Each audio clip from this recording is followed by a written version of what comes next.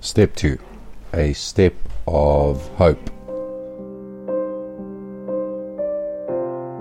We come to believe that there is a power greater than ourselves that can restore us back to sanity.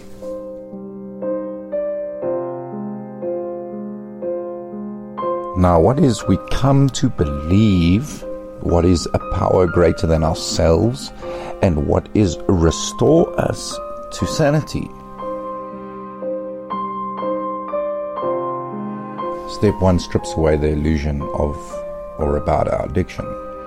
It doesn't mean that the onion now is fully peeled. It means that now one layer may have been peeled.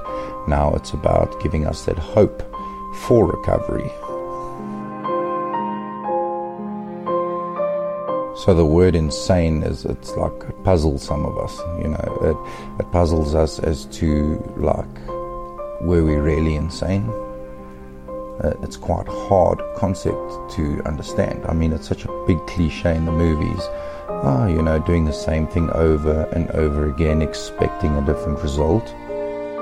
But the more we break up the aspects in our lives, the more we start to see how insanity has played a large role in persevering our addiction, or preserving rather our addiction, along with denial.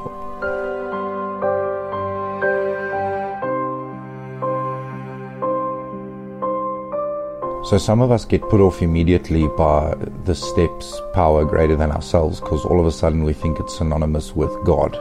We think that this power greater than ourselves, God, and we think, hold on a minute, I'm not religious, I'm not doing this. I'm not religious either, yet I do believe in God, but that's not necessarily what the step is saying, even though I believe it is what it's saying.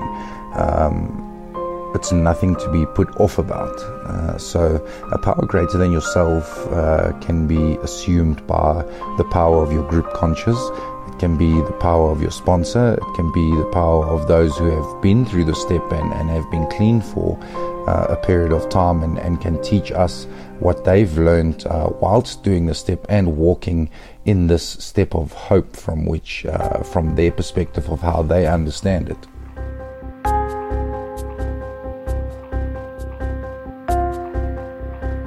So the hope is remarkable,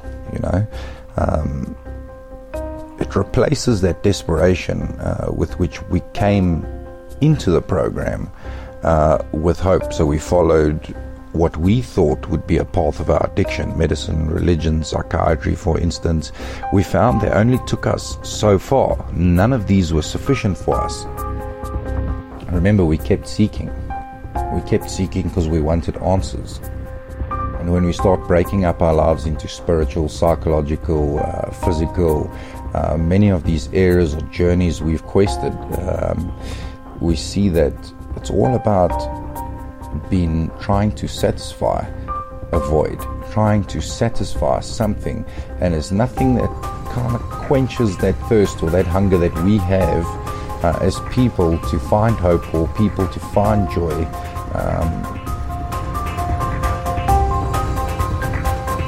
So in recovery, our hope is renewed. Hope is renewed throughout recovery. Remember the steps, they are working steps. It's not like you just do the step once and then all of a sudden you're cured. Remember we spoke about step 1 actor type of vibe. It's not just once off, it's ongoing. It's a heart thing rather than an intellectual thing.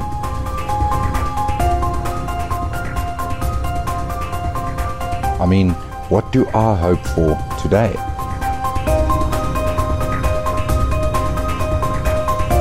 So, what are some of the questions I can ask myself about insanity? Do I believe I can control using? What were some of my experiences of this? Remember, some of us have these clever comments we think are quite smart, like, I'll just stick to herbs because that's healthy. And then a month later, oh, brilliant, look how that worked out for me. So did I make insane decisions as a result of my addiction? Did I quit my job, leave friendships, other friendships? Did I spend more and more time trying to attain my substance, ditching family, and this ongoing cycle of achieving, how can I say this, other goals for no reason other than those things interfered with my using. So what I'm trying to say is, in my insanity, did I quit those jobs, leave those friendships and other relationships? Did I give up on achieving goals for the mere reason that it was interfering with my using? Did I physically injure myself or someone else in my addiction?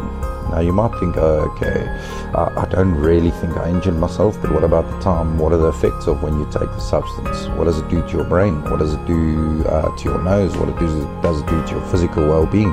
What does it do to your sleep patterns? What does it do to your thoughts? What does it do to your rationale? What does it do to the way you perceive things? So there are many, you just need to start to ask yourself the right questions. I don't think recovery is necessarily about having all the answers. I think it's about asking the right questions.